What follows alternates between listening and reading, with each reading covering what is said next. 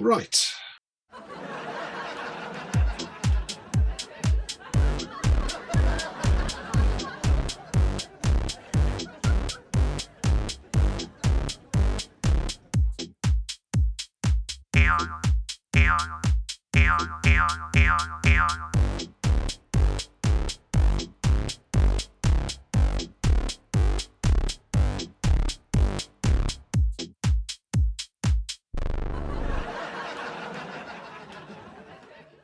Hello and welcome to episode 25 of It's Lit, But Is It Funny? The podcast where we tickle the feet of literature and see if we can coax it into laughing. My name is Jonathan Pinnock and I'm the author of the mathematical mystery series of comic thrillers published by Farrago Books. My guest today is the writer Nick Perring, author of such books as Not So Perfect, Beautiful Words and Beautiful Trees, as well as the forthcoming Ghost Reader. Welcome, Nick. It's lovely to be here. Hello. Hi. We'll talk more about Nick's work later on, but first we're going to talk about the book he's chosen to discuss, which is The Rock from the Sky by the Canadian author Jon Klassen. Now, this is going to be something of a challenge, as there are, unless I've miscounted, all of 546 words in the book, including the chapter titles, and you could actually read the whole lot in less than 5 minutes. So this could be the shortest episode of this podcast ever. Although I think there's quite a lot to talk about in it. Anyway. So, Nick, what would you like to give us a quick introduction of the book and tell us what it was that made you choose it? I'll answer the second question first. I chose it because it's the easier question to answer. I chose it because I thought it was funny, and that's kind of the point of this chat and your brilliant podcast. But it's funny in a way that I don't think we really see all that much. It's in essence a picture book for grown-ups. And I think, a wide range of ages can enjoy it and get something from it. But I really, really liked the subtlety of it and the simplicity. Basically, it is about two animals who are discussing where they like to stand, which I think is a really fun concept. And I'm not sure if it's the sort of thing you could do over the course of a whole novel. But the way that Jon Klassen does it, and I'm a massive, massive Jon Klassen fan, all of his books are very funny. And all of them have got this really good, really succinct, really subtle way of making you laugh, either through the situation that the characters find themselves in or through tiny little differences in their illustrations. So these two animals are talking about where they can stand and which spot's better. And then one goes to another spot and finds that he prefers it or she prefers it. I don't think we know the gender. No, we don't. And then the first funny thing, I think, is that he's telling him how good this spot is or her how good this spot is. And he can't hear or she can't hear because he's a little bit too far away. But then it gets into almost a philosophical time travel sort of thing where they're looking at this image of these spots in the future and kind of wondering how it's going to look and what the world's going to be like in the future. All the while, this rock's coming down from the sky, this asteroid or meteor or whatever you call it, which does land with funny consequences. I think it's a funny thing. And the cool thing with this is, and it is difficult to talk about with just our voices without any kind of picture things, is that most of the comedy is from those illustrations. Yes. But yeah, I like this idea of, this imagined future actually manifesting and being true with I think, the very, very funny results. But also I think it does like all good literature or good art, it makes us question things, doesn't it? And it makes us look at our own lives and think, well, are we right standing still? Because there's a part in the book where one of the characters moves, which is very fortunate because if he didn't, he would have been squashed by this big meteorite coming down. And I think, it gets us to do that good thing where we question where we're going and what our own futures look like. There's some lovely comic timing in it as well, isn't there? Like the first, the arrival of the rock is foreshadowed. And you sort of, every now and then you see a picture of it falling. I think it does happen a couple of times or just the once. I'm not sure. Maybe a couple of times. And you know it's going to fall at some point. Yeah. And then we should have put a spoiler on it. But we can have a slight spoiler, can't we? Slight spoiler. I think it actually happens again at the end. But this time it's not foreshadowed. That's very clever because we know that it could happen, don't we, at that point? And but it happens actually in an unexpected point. Almost. And I think the other thing that it does really well, and I mean, there are funny bits in my stories and in my books, and I'm not like you. I'm not naturally funny. I don't write Oh, particularly funny things. I dispute that. But anyway, carry on. I don't know. I don't know. I think you've got a better handle on it. But I think for me, I think the way that comedy works, and I suppose it's the way with all kind of art or all kind of literature. The punchline is it isn't actually the point of the punchline. The point of the joke is saying that you get it. It's that connecting dots, isn't it? It's putting two and two together and then coming up with the funny for yourself rather than that being, particularly in your face. And I think from a psychological point of view, we like feeling clever, don't we, as human beings? I know I certainly do. It doesn't happen as often as it should. I'd like it to. But I think what he does very, very well, like you do very, very well, and any good comic writer or comedian or any situation comedy or anything like that, is it's that trusting the reader to put those two things together and go, I get it. That's funny. And it, like I say, it gives us a little chemical boost in our brains because, we feel like we've got something, we've achieved something. And I think that's what this book does so well. It's that, like you say, it's that foreshadow thing, and they instigate their own demise, don't they? Every punchline is a result of something that we can see coming because we get this really, really kind of full idea of who they are, and we know it's coming because it's almost inevitable, even if it's not expected. By the time we get to the punchline, we go, well, of course that was going to happen, because that's what that's what happens to people like that. Like you say, when the second one comes down, it's that funny repetition of it. But they're victims of their own demise, aren't they? And they're architects of their own downfalls. So yeah, I do think that the point of comedy. I mean, you might disagree. I'd be interested to know what you think of that. That it is about the reader or the viewer or the audience coming up with that solution themselves. Oh yeah, that goes back to is it Freud? It's Freud, isn't it? In the jokes in relation to subconscious, that sort of stuff, where it's the ha-ha response is very similar to the aha response. Yes. I think it's something else. Yeah. Something like that. And it sets off the same sort of, goes to the same passages in your brain and gives you the same sort of what's the word? Is it same sort of boost from it? Yeah, there's endorphin. Endorphin, that's the word. Endorphin. I was trying to say pheromones, and I thought, no, that's not right. They might be a side effect. They might be a side effect. Yeah, but there you go, and that's comedy. That's funny. I did a funny. It is that taking a misstep and finding yourself somewhere different. That's funny. Yeah. The unexpectedness of something like that happening. I think this book as well, it almost puts me in mind of that kind of 1960s comedy, which I love, that Peter Cook stuff or Monty Python, where it is a little bit absurd, but there's definitely a truth to it. One of my favorite all-time things is Peter Cook talking about his experiences down the mine. If anybody's not seen it, go and see, go find it. It is one of the funniest things about coal mining that you'll ever see in your life. But that whole thing is inevitable, and it's that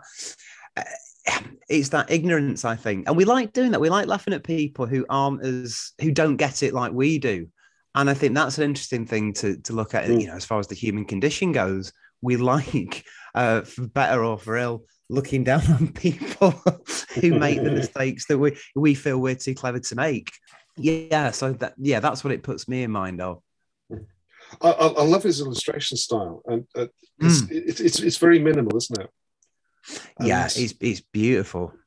And I mean, there are three animals, aren't there? Because there's the snake who also sort of turns up. Yes.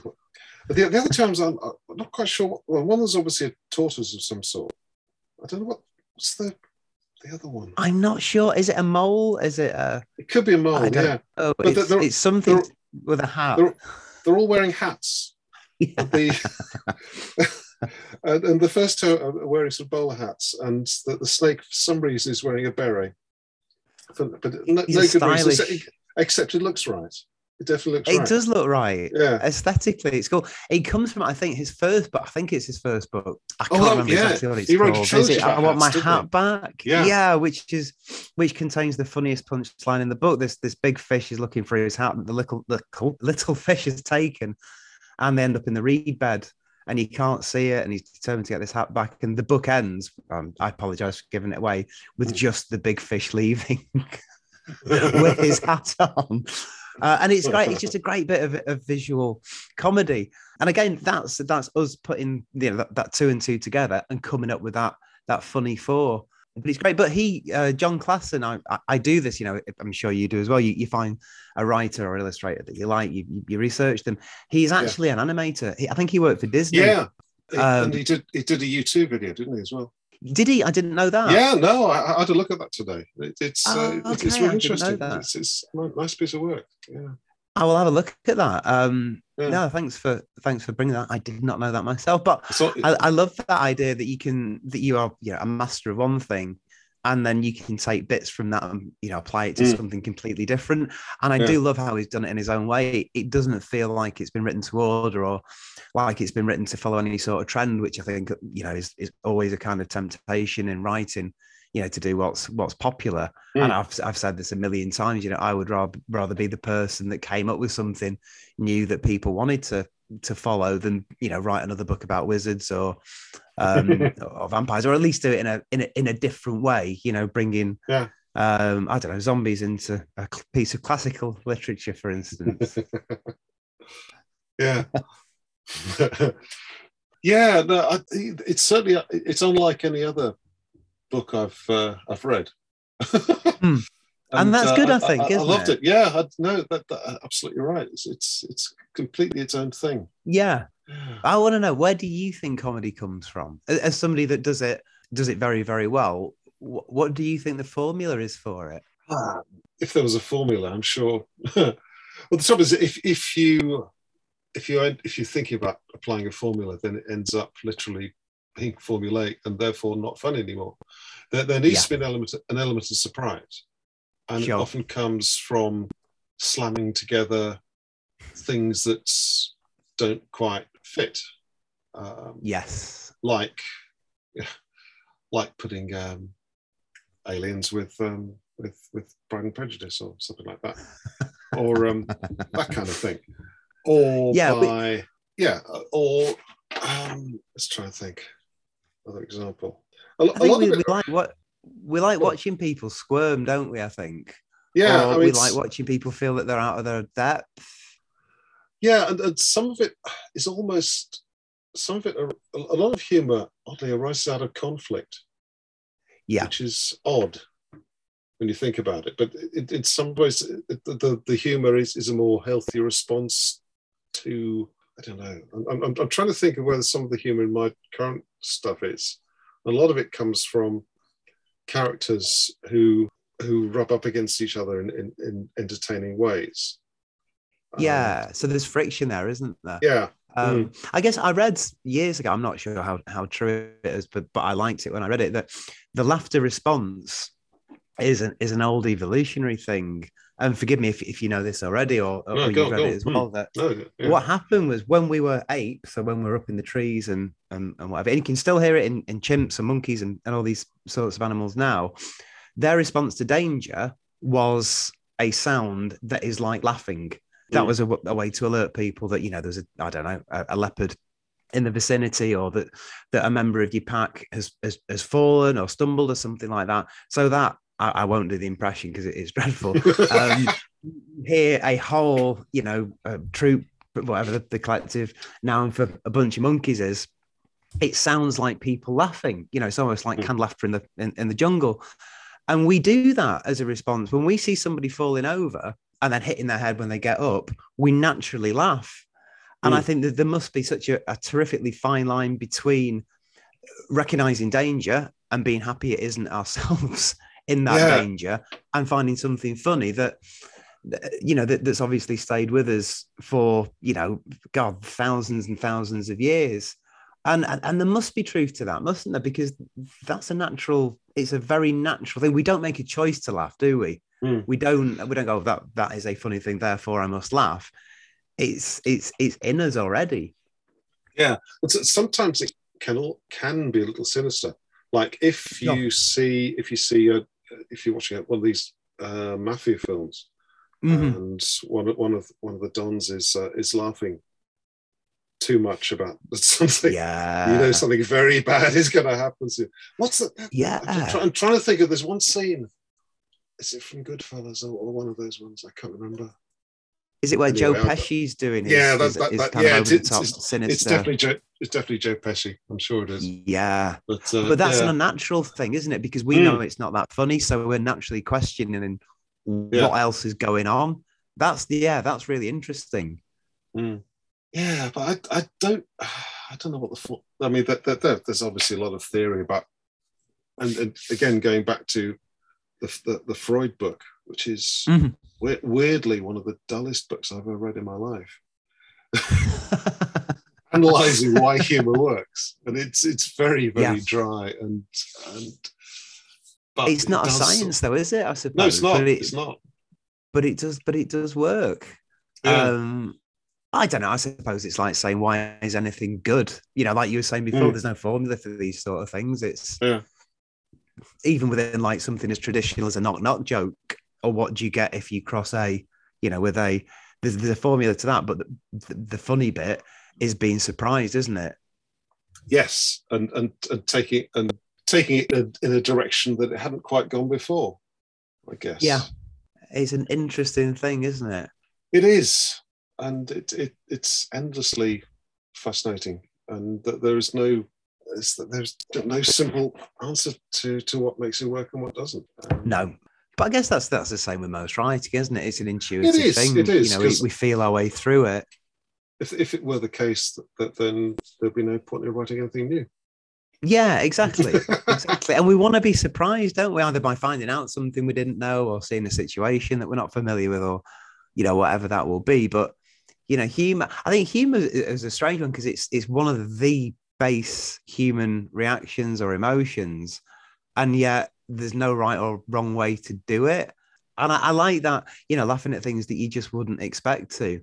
They're they're the ones that I suppose are the belly laughs, aren't they? That unexpected. And I wonder if that's got something to do with nerves, or maybe some sort of anxiety of not understanding something, or being fearful of I don't know, a situation that you'd rather not find yourself in. Because I think when a big part of that reading journey is empathy, isn't it? Nobody watched Star Wars and not thought how cool it'd be to have a lightsaber, or watch Harry Potter and not thought, well, what spell would I cast? So you naturally want to, you're naturally going to put yourself in the shoes of the character that you're following. And I suppose that investment does breed a sort of anxiety through the uncertainty of what's happening. Because if they find themselves in sort of, like you say, a situation where they're rubbing somebody up the wrong way, you'd naturally think, well, crikey, I wouldn't like to be in that situation because it could end badly. So maybe a part of it is sort of worrying on somebody else's behalf. I don't know. Maybe it's more to do with monkeys. We're subconsciously worried about getting our tails trapped in something. Yeah, well, you would do, wouldn't you? I would if I had a tail. I would be constantly worried. I would totally be worried about it.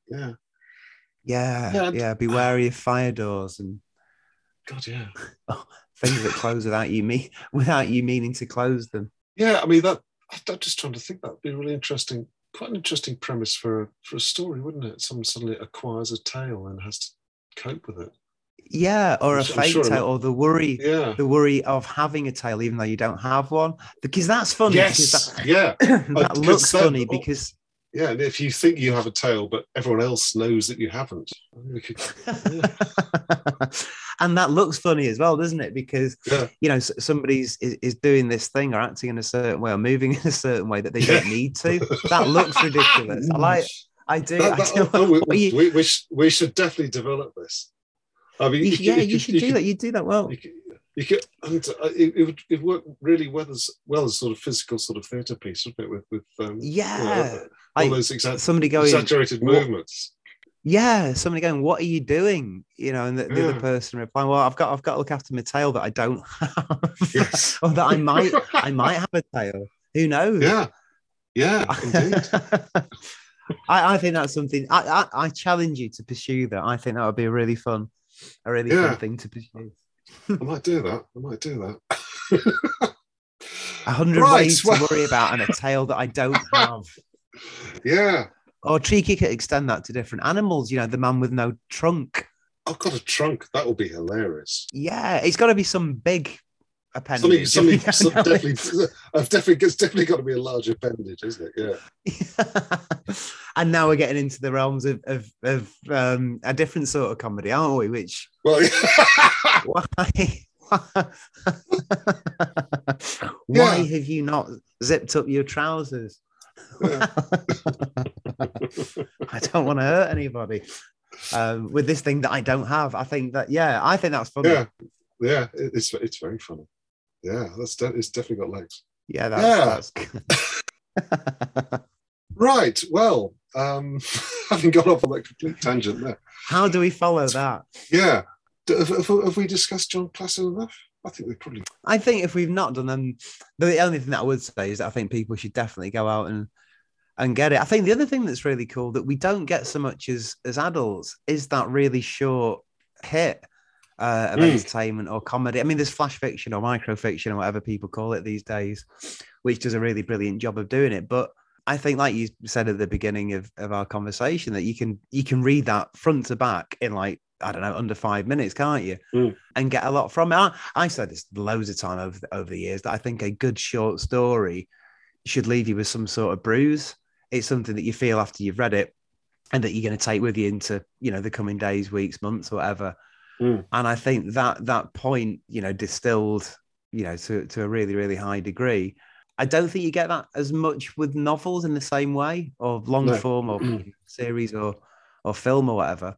So yeah, if anybody does want a very beautifully illustrated, beautifully put together, and beautifully constructed story, John Klassen's one of the main ones. And I don't think anybody does that sort of thing. Well, not that I've come across, or perhaps not as well. So that's my plug, Mr. Klassen. If you're listening, I hope you are. You're a wonderful, wonderful human. Yeah. Okay, let's move on to talk about. Yeah. I think we'll start. Tell me a bit about Ghost Reader, because that's a new book coming out. It is my new book, which is exciting. It's the first book I've had out, and I was just looking before we came on, since I think it was 2015. My last book came out, which feels like a long time. I mean, it doesn't feel like a long time because I've been working and I've been busy with words all the way through, but it is exciting. And this was a commission, so this is a little bit different to what I've done before. I didn't write it and send it to a publisher and say, I beg, pray that you publish it. This was something that I was asked to do. So I do a lot of work in and around Sheffield, and they got a beautiful cemetery there. And being the strange sort of person I am, I love cemeteries. I love people's stories there. I think there's always a really nice vibe that you get through walking from, you know, through a cemetery. There's a nice peace, isn't there? I mean, I'm not religious at all, but I think graveyards, churchyards are a really cool place. And what they wanted was a book set there. And as fate has it, and it does this strange thing, fate, doesn't it? Where it puts you where you need to be rather than where perhaps you want to be sometimes. I just finished a novel, which I've not done anything with at the moment, but the book after the next book was going to be, I was going to write about an idea that I had ages ago, which happens with me a lot. I have ideas, you know, years sometimes before I actually start writing them, about evicted ghosts or homeless ghosts. And I thought, I'm going to write this. My first book was for young people. It was for kids. And I thought, I've not really done that since 2006 that came out. And I work with young people a lot. So I was going to write this story about evicted ghosts or homeless ghosts. And then this came along, this commission. I thought, well, that's it. That is the book. Yeah. I'm going to set it in and around the cemetery. So the premise is basically that there's a girl called Ayala, and she's cut through the cemetery one evening when she shouldn't, because that's what we do. When we're young, we know better, don't we, than anybody else. And she's followed by a ghost who wants her help because she's forgetting who she is. And that's what is happening to all of the ghosts in and around that place, because where they haunted, they've all those buildings have been knocked down, and they're Costa Coffees now or Starbucks. So, not that I got a thing about coffee houses, but a lot of them seem to be Costas or KFCs. And their families, they move on because we're in a different world now to where we were 30 or 40 years ago. People move cities, they move countries. So there's this girl, sort of trailing, this ghost girl, should I say, trailing Ayala, asking for help, and Ayala tells her to bugger off because it's scary. And the story is basically about her trying to find out who this person is, and how do you do that when they don't know themselves, or when they're forgetting themselves. So there's a bit of like Day of the Dead thing in there, which I think is a beautiful, beautiful festival. And it's the point of remembering, because I think, gone necessarily isn't lost unless you forget. And if you do forget, then that's it. So yeah, it's for 9 to 12. It's fun. I think there's definitely funny bits in there. And it's doing what I always try and do, like doing something differently with ghosts. It's not all the ghosts are scary. I think we've learned that a lot from fairy tales, that sometimes the real monsters, to use that cliche, are humans and what they want to do to these ghosts. And she enlists the help of a friend's granddad who's spent his life researching ghosts, and maybe his intentions aren't as honorable as Ayala's. Maybe he wants to do something else with them, but maybe he's just scared as well. So that's the premise, and not in a really big nutshell. That sounds excellent. I love the title, actually, Ghost Reader. That's nice, that. Good. We had, as you'll know, with publishers, it was never going to be called Ghost Reader until right at the end. It was going to be something completely different, and we had that fun exchange, debate, argument, wrestling match where I wanted to call it one thing, and the people who are publishing were like, no, we're not quite sure. So I did that thing, which, to be fair, I've probably done with all of my books, like right at the last minute, go through it and think, right, what is it really? Because titles I find really interesting. Personally, I never have a title until I finish, because I don't know what it is. I know other people work differently, but yeah, I like Ghost Reader. It is about reading ghosts and reading headstones and reading them, in more of a personal way. So yeah, it's fun. I'm proud of it. It's a good book. And that's coming out in May, is it? It's May, yeah. I'm not 100% sure so on the publication date. It might even be out by the time this podcast goes out, because I hope so. It might well even be out. So it might well be. I think it's going to print. Yes, have a look. Available from all good retailers. It's I think it goes to print next week, so it's imminent. It is coming, which is good. But yeah, there's funny bits. There's a bit in it, and I do like this because it doesn't happen very often, where you read back through what you've written and you do laugh. And I think that's the big test, isn't it? Oh yeah. When even though you know what you've written, yeah, there's a bit in it where Ayala's she sort of sussed it out, because she goes back to where she first saw this ghost. She's, well, I'll just read the headstone by where I saw this person. She finds it and she's reading it, and then she's disappointed because it's somebody else's and they died when they were a lot older. And then she hears a voice, and she replies to the headstone. And she's getting very close, and can you hear me? And then the ghost said, what are you doing? That's deader than I am. So I think using that sort of that situational comedy isn't something that I've done very often. So, that was a lot of fun to do. I just hope other people get it. Yeah, so who are the publishers? It's published through the Sheffield General Cemetery Trust. So, oh right, okay. It is them. And they've got a bunch of books out, and they're really, really cool about the history of the cemetery, and because there's tons of history, as you find in any city, but especially Sheffield, which is it's a great city with great history and lots of really, really interesting people there.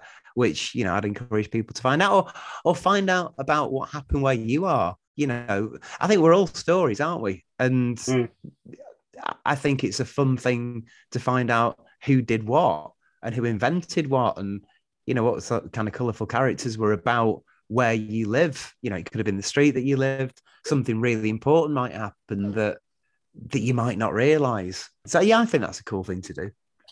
Yeah. So it isn't actually your first book for kids, is it? Because your first ever book was for kids, 2006. I Met a Roman Last Night. What did you do? Yeah. How did that happen? God, I can't remember. It's so long ago. I don't know. I think with writing, I think loads of people's writing journeys are kind of similar, and they will try a lot of stuff out. Yeah. And if we're talking about tips, if anybody wants to get into writing, I think that's really important. See what works, see what you're good at. Yeah, just chuck a load of mud at the wall and see what sticks. Yeah, see what sticks, Yeah. totally, and find out what you're good at. I mean, I'd written short stories which are published. I started out writing for newspapers and magazines, which was good because that was what showed me that I was good enough to be paid for it. But I thought, I do workshops, or I wanted to do workshops. Maybe I didn't do workshops. I think I waited until that book was out till I started running workshops, actually. But I had an idea that somebody, when they fell asleep, dreamed about going to different places and in history. And I thought it'd be really, really cool I love history. I think history and English were the only things at school that I was really into. So just trying to make that interesting for kids, which loads of people do, and loads of people do really well. But linking that to what was on the curriculum. So, Jack in it, he visits somebody writing the Doomsday Book and Viking, Anglo-Saxon feasts and all that kind of stuff. So just having fun with it. And that's how that came about. And people liked it, which is the thing that you can never guarantee. So yeah, I mean that does sound a long time ago, doesn't it? When you say it, when we say it now, 16 years. Jeez, that is good. And like we were saying before we came on, I think there's gratitude for both of us that we are still here and still doing it because it's a good thing to do. Yeah, because it's so easy to get to a point where you think, I'm not getting away with this. Let's pack it in. Yeah. And it can be a strange industry, I think. It's and I say this a lot, when you finish a story or a poem or a book or a script or whatever it is you're writing, 90% of the time, nobody asks you to do it. No. Unless you're on a 2 or 3 book deal or something like that, nobody asked you to do that thing. So it's a really strange thing, isn't it? To think, well, I've just spent a year doing this thing that nobody asked for, that nobody might even want to see. Now, how do I get people to want to read it? In big numbers, it's a strange thing. So, like I say, to be able to still be doing it in some way and with some degree of success, I think I'm grateful. So the next book after the Roman one was Not So Perfect, wasn't it? Which came out in 2010. It's a lovely little book, just the size, basically about the size of a CD case. That was the point. That was our idea. We're roasting, I have a great relationship with Faye and everybody down at Rose Books. That was flash fiction. I don't like the term flash fiction. I prefer short story. And the idea was each story to read is about the length of the song. What Rose was really great at doing So we thought, I mean, Rose were really cool at making beautiful objects as well as beautiful, containing beautiful things. And I read Antilia's book, An A to Z of Possible Worlds, which was amazing. It's one of my favorite that's collections. An extraordinary book, isn't it? That's absolutely true. I got that one, yeah. It's great, isn't it? But they were 26 stories individually bound, and you bought it in a box, which was beautiful. And we thought, these are all about the length of the song. Let's package it as a CD. Cynically, it stands out a bit more on a bookshelf because it looks, it looks different. But yeah, that was. I love that book. I'm really proud of that one still. And in all the readings I do, all the workshops, all the teachings, I think Not So Perfect is still the one that I probably use the most, which is interesting. Not to say that that I'm not pleased with how everything else turned out, but I do. I like that book. That was possibly when I felt like a proper writer, because that was for grown-ups and it was an actual book and all that kind of stuff. And it was the first time I'd had anything collected. And I think, as you'll know, as somebody that writes short stuff as well, that's no mean feat, is it? Because, novels sell more than short story collections, which sell more than, flash fiction collections. So that was, I think, the first time I felt properly like I wouldn't say that I'd made it, but like a proper writer. Yeah, no, I totally understand that. Yeah. So you followed that up with Beautiful Words and then Beautiful Trees. We did. We had Freaks in the middle, though. We had Freaks. Oh, sorry, I forgot Freaks. Yeah. Yes. Tell me about Freaks. Yeah, that was novel, Freaks. Freaks is cool. I like Freaks again. I wrote that with Caroline Smales, who's a terrific novelist, and we had an idea that it started off as fun, and I think that's probably what most writing should start out as. Writing should be a fun thing until you get to the hard bit of edits and rewrites. Of writing something, we challenged ourselves basically to write about people with unusual superpowers or superpowers that they didn't really want.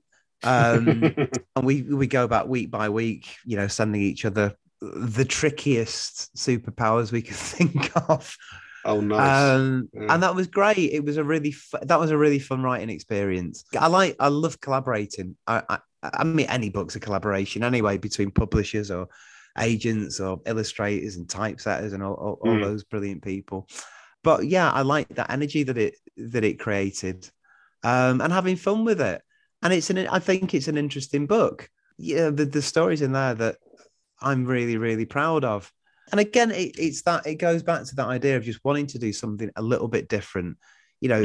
Talking about something familiar in unfamiliar ways, which is what I think I've probably based my whole writing career on.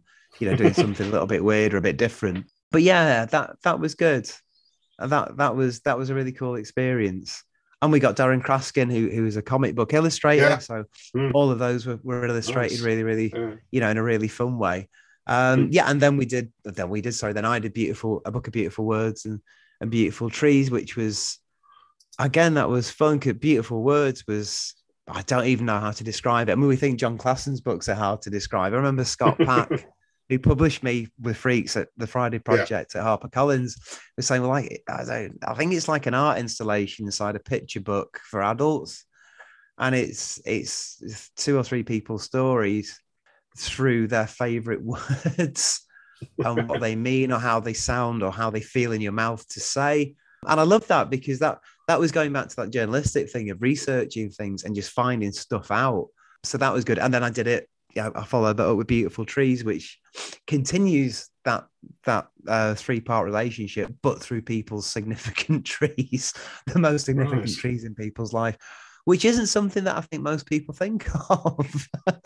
No, but I can see it working now. Yeah. It was fun. Again, beautifully illustrated. Thank you, Miranda Sinofri, for doing that. And it's not, I don't often get the chance to look back and at the stuff I've done and kind of analyze it or question why I wrote it. And I don't think there's ever an answer to why we write things other than we feel compelled to, or it sounds fun. And I think, they're both as valid as each other, aren't they? Is that something that you find with your own, that idea germination process, when that shifts into actually writing something? Yeah, I mean, I generally have no idea why I write one particular thing or why one particular character strays into it and takes over and that sort of thing. And you don't have as much control as you think, as you might think, do you? Yeah, I think that's a good sign. You're doing that Victor Frankenstein thing, aren't you? You're putting things together. Yes. What's this thing going to do next? Yeah. Oh, yeah. Oh, it's playing a flute. Yeah. That to me is the most fascinating thing about writing. Is you start. I mean, I never. Do you plot things? I never plot. No. I'm you just start writing and see what happens. Yeah, I think the intelligent way to answer it. It is. I think the intelligent way of answering that question that I've developed over this past whatever it is years is I write to answer the question I don't realize I've asked. Well, that's good. I like that. But I think what you said is probably truer, that you just don't know, and it's fun. And I think that journey, just finding out what's going to happen and being surprised, that's where the buzz comes from, isn't it? Yeah. And my feeling always is that if you don't know what's going to happen, then the reader isn't going to know either. They're not going to know either, and that's part of that. Makes it more exciting. Yeah, but do you get that thing where when you've almost finished it, where it almost makes sense, that it kind of feels nauseating? and you kind of you're that close to it, but you feel sort of sick that you might miss it, or is that just me? I think I know what you're saying. Yeah, you could be right. Yeah, I think so. Almost caught something, I think. Almost got there. And that maybe it's a fear of not getting it, of, you know, not catching that butterfly without damaging its wings, maybe is terrifying. I don't know. But that, do you know what? That's how I know my internal sort of quality barometer. I think that's how I know if I've written something that'll be good, when there is that fear of getting it wrong, or of missing my own point with it. I mean, I've had things where I need something to happen in order to for I suppose I'm thinking about the. I remember when I was sending out the first one of my current series, The Truth About Archie and Pye, sending that out to people, and I had trouble coming up with an ending that had any sort of impact, had any sort of that people might think, oh, that was what I was all about. Oh, no, okay. And one agent who rejected it said amongst the things that they didn't like was the denouement. Denouement was, it just wasn't good enough. Right. Oh, so that sort of. Did you agree with them? Well, yes. I think it's completely right. It's completely right. So I thought about it and suddenly realised, oh gosh, we could do that instead. Right. And that made a lot more psychological sense. And it often happens that if you have something that isn't quite working, then you sort of you just put it to one side, and your brain will untangle it and come up with something that works better. Yeah, it does the work for you, doesn't it? And that's the tricky bit, isn't it? When you're invested in something and you're enjoying writing it, or you feel sick about getting it wrong, I think we're conditioned to have that kind of hard work ethic and work until you find that solution. So there's a real kind of departure. It feels like you're ripping yourself away from it to go, I know in the long run it will be better for both of us, sort of thing. If you have this time apart. We were on a break. And then coming back to it, you know, with objective eyes rather than, you know, emotional, passionate, riding that lovely wave, you know, surfing that wave of, I don't know what you call it, discovery, you know, narrative discovery or something. But you're right. I mean, you come back to something and you see it for what it is. And sometimes that's not pleasant. Sometimes it's like, Jesus, I missed that completely. Yeah, that's interesting. I suppose that also goes for when you get reviewed, you know, when you put it out there and somebody else reads it who doesn't know you, who makes those connections. And that's interesting. Whenever I finish a book on my Kindle, it takes me to Goodreads, because, you know, I'll rate it because I want to do everybody a favor and say if I've enjoyed something.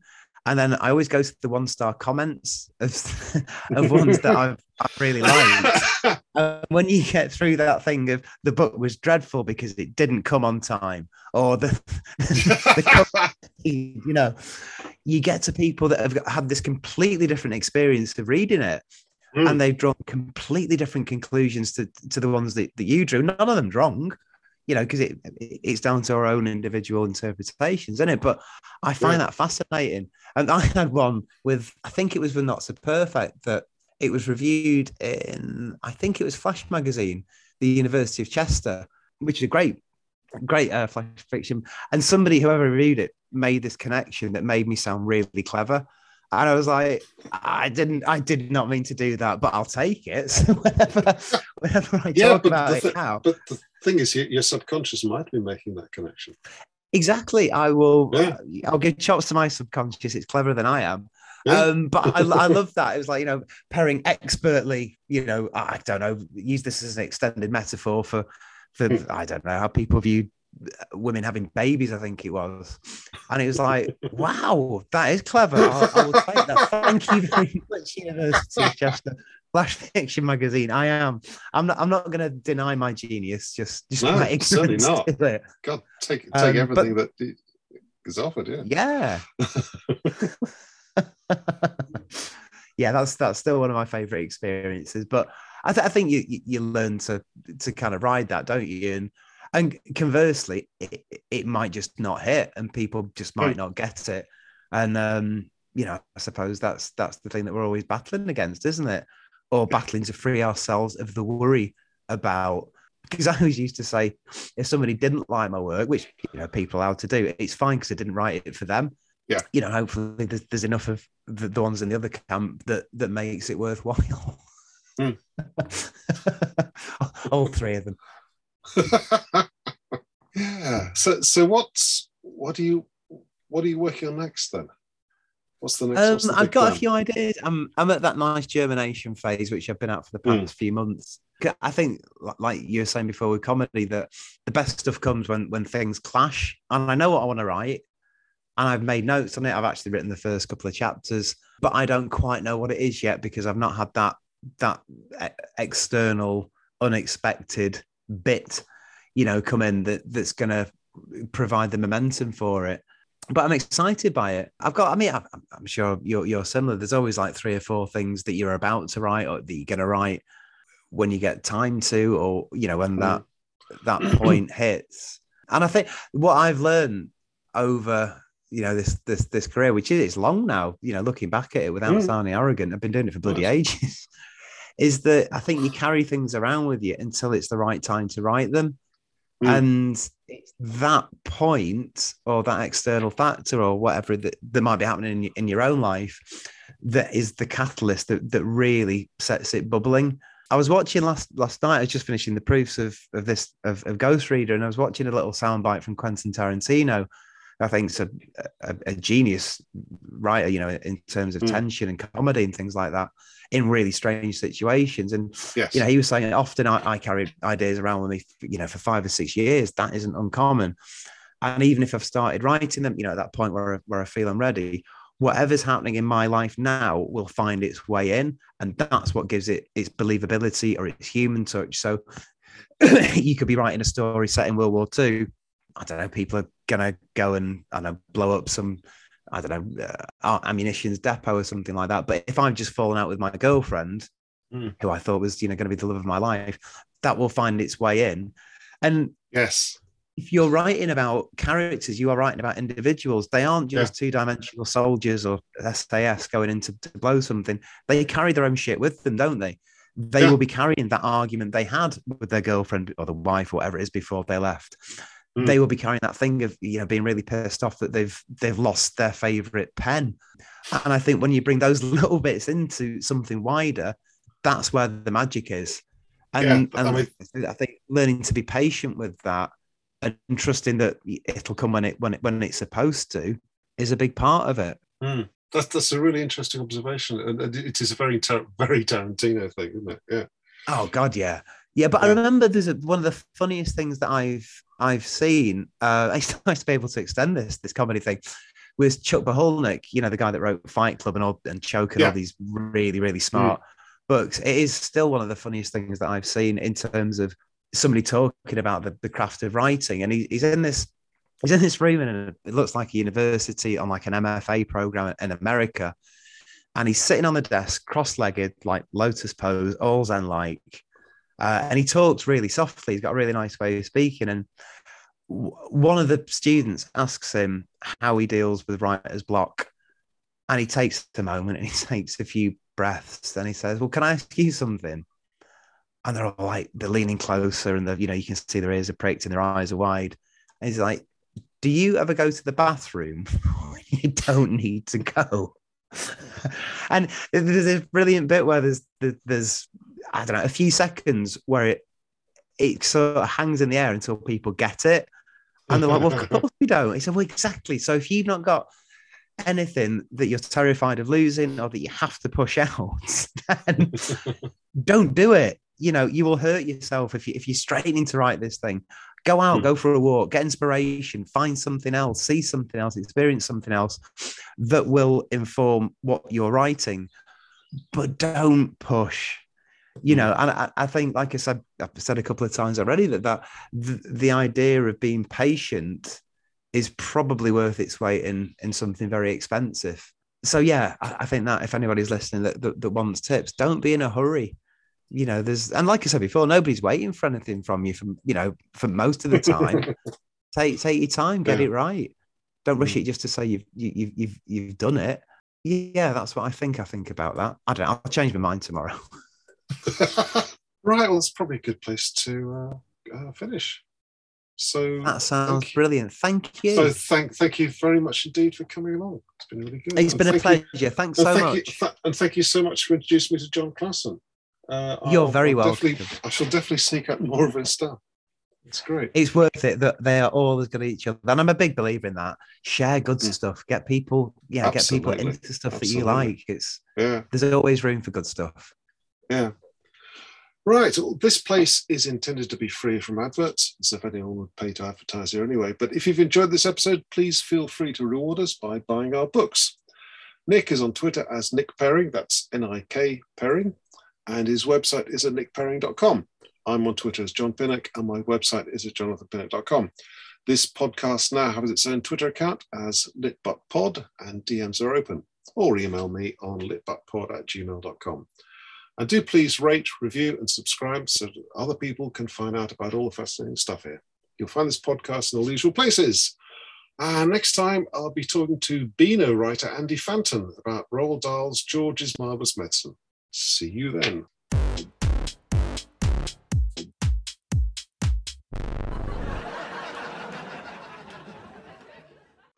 And I've just realised that I completely forgot to mention that you can now buy any of the books that are the subject of this podcast, along with books by my guests and even books that I've written myself from ukbookshop.org/litbuttpod.